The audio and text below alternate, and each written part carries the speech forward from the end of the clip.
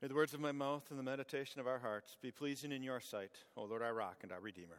Amen. Look at how our text starts. In the 15th year of the reign of Tiberius Caesar, when Pontius Pilate was governor of Judea, Herod, tetrarch of Galilee, his brother Philip, tetrarch of Iturea and Trachonitis, Lysanias, tetrarch of Abilene, during the high priesthood of Annas and Caiaphas. This is history. This is real life. This is the real world. And at this time, in this real world, these names represented people that were a really big deal, right? Tiberius Caesar ruling the entire Roman Empire. Pontius Pilate governing all of Judea. Herod, Galilee. I mean, they called him a king. Lysanias had his area of power, and Philip had his. And then the religious leaders, right? The high priests. I mean, there's only one ruling at the time, but the other one was so respected because of how he had ruled that he was still considered that powerful guy. To people living in Georgia for the last 2 weeks, I don't have to explain to you how much attention and import people give to who is ruling, right? You just got to go to your mailbox and pick up the stack of political ads, or pick up your phone and see all the texts, who should be ruling you, or just turn on the TV and it's ad after ad telling you how important who is ruling is. And yet for all these people, with all their importance, whether it's senator or governor or emperor, there is something much bigger. Look at how verse 2 continues.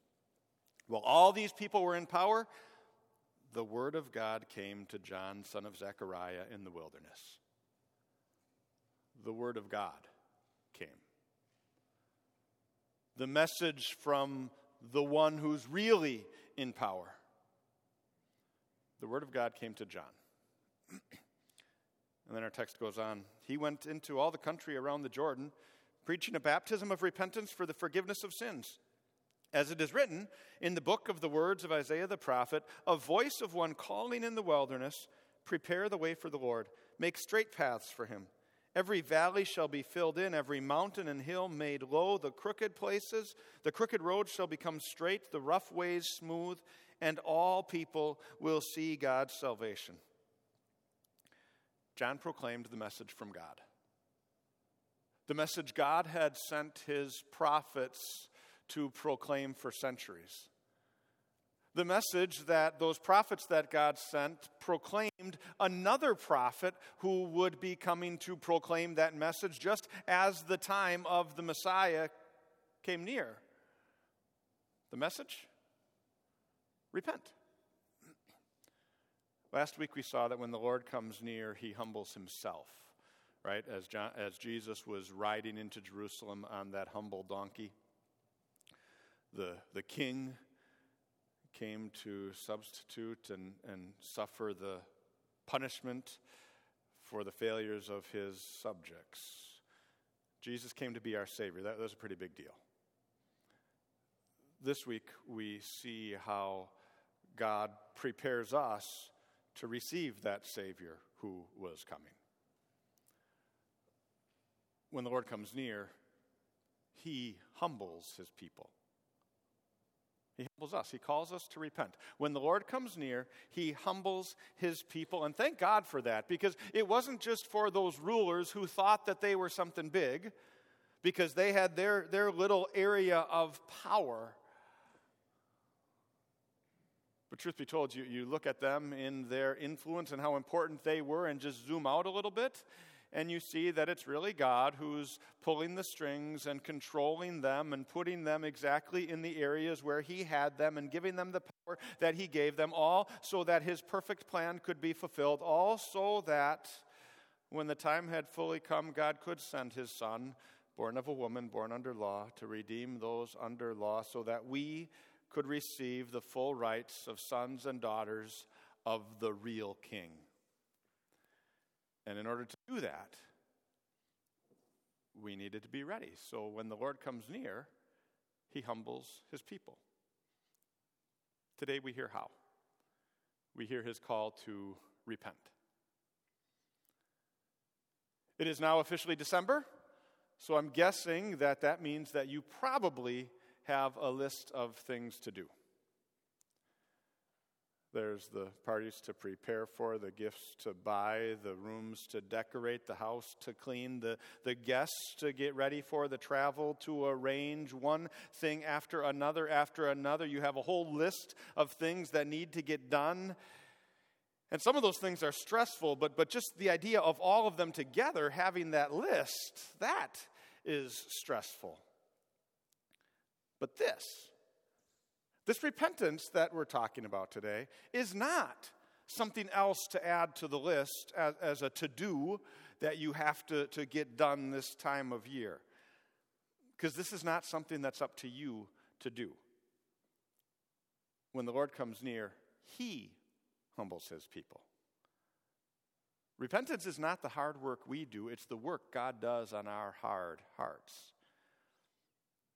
Honestly, I think repentance is probably one of the things that is most misunderstood about our relationship with God, because it is so natural for us to start to view it as a to-do item, as something that we have to accomplish. Can't tell you the number of conversations I've had with people who,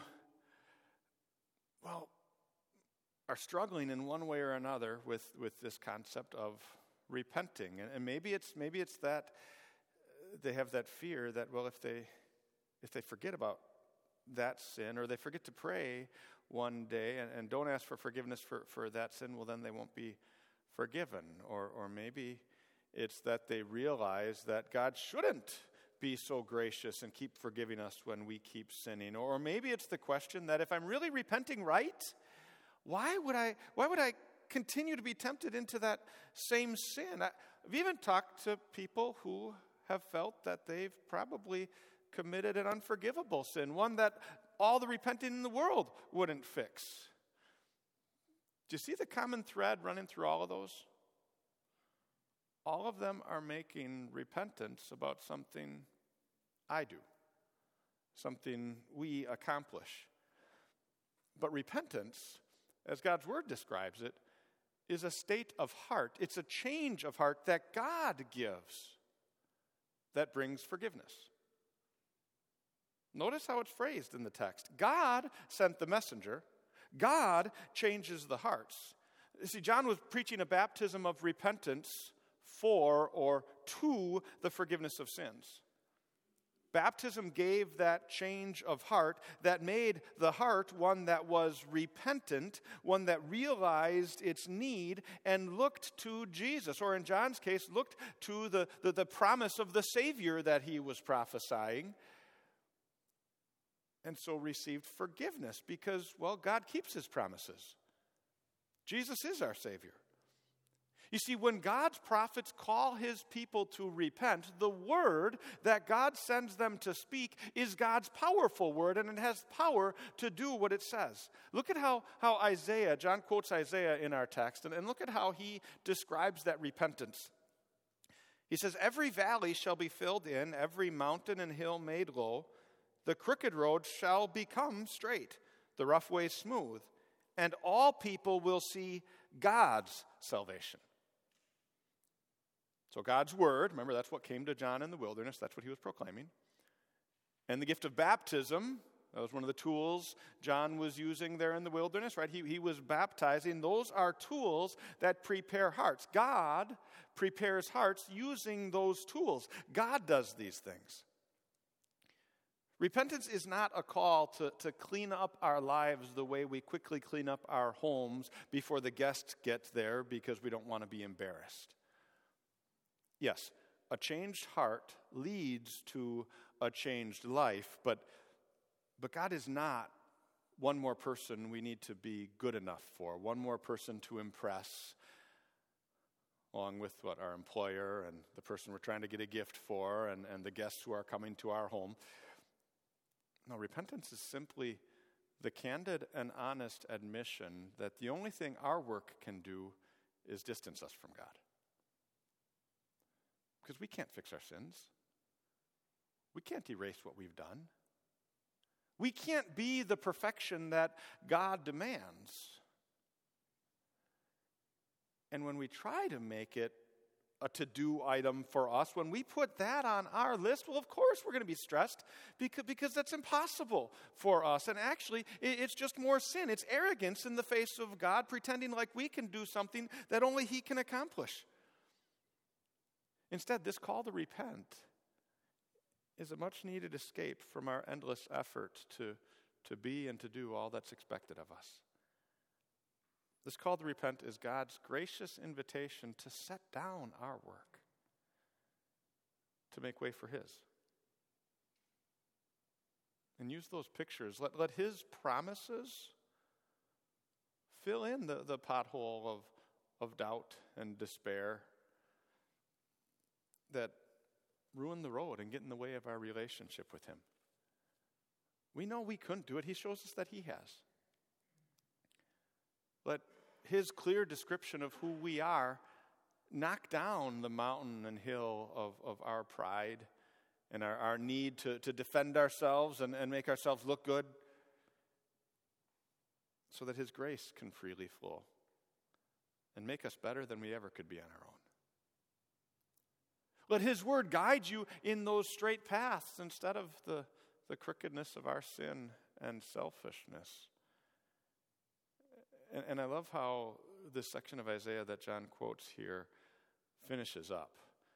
He says, when all that happens, well then, all people will see God's salvation. When we let God be God and do His work in our hearts, all people will see God's salvation. We will see it because we know that we could never have gotten right with God, but we are because of what He's done. And others will see it because as God changes our hearts, that will change our lives, and they'll see the love. They'll see the reflection of God in us, and so all people will see God's salvation. When the Lord comes near in His word and sacrament, He humbles us so that we can receive what He's given us. This morning we'll get to witness the baptism of Jessica, and when we do, God will declare her pure, clean, powerful, not by her own name, but in His. Washing away her sins, she'll be clothed in the white garments of salvation, shining the light, not her own light, but the light of the world. Just like we who are baptized do. In the absolution this morning, God's word declared you forgiven. Not because you had repented in just the right way. And He didn't say, oh, your sins aren't that big a deal. He didn't try to justify the things you had done wrong and said, well, as long as you're not as bad as that guy. No, when we confess the repentance that God had worked in our hearts, His powerful word, His creative word declared us forgiven, holy, right with God. And when in a few moments we will stand before the altar and receive the sacrament of Holy Communion, it is Jesus' own body and blood that we will be receiving because, well, that's what He says, and His word is powerful. And when we receive His body and blood, yes, we'll be remembering the death and crucifixion and the suffering that He went through to pay for our sins, and the resurrection that guarantees that they're all paid for. And so the potholes of doubt will be filled in. And the mountains of our pride will be knocked down. Knowing that it's only through what He has done that we have this forgiveness. When the Lord comes near, He humbles His people just so that He can lift us up. May God grant it in Christ. Amen. Now may the peace of God that passes all understanding keep your hearts and minds through faith in Christ Jesus. Amen. Let's rise and confess our faith using the words of the Nicene Creed printed on page 11 in the bulletin. We believe in one God, the Father, the Almighty, maker of heaven and earth, of all that is seen and unseen. We believe in one Lord Jesus Christ, the only Son of God, eternally begotten of the Father, God from God, light from light, true God from true God, begotten, not made, of one being with the Father. Through him all things were made.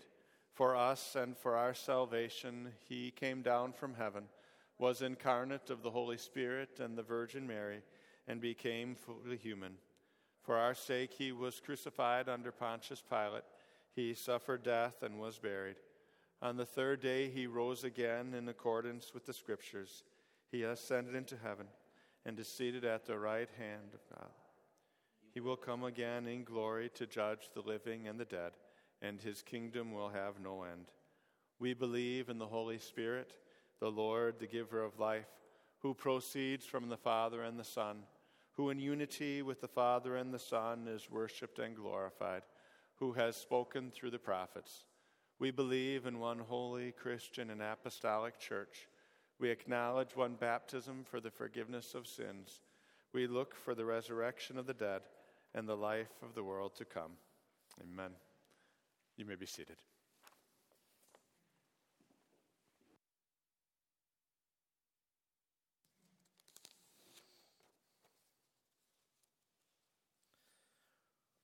We pray. Lord God, we thank you for the repentance, for the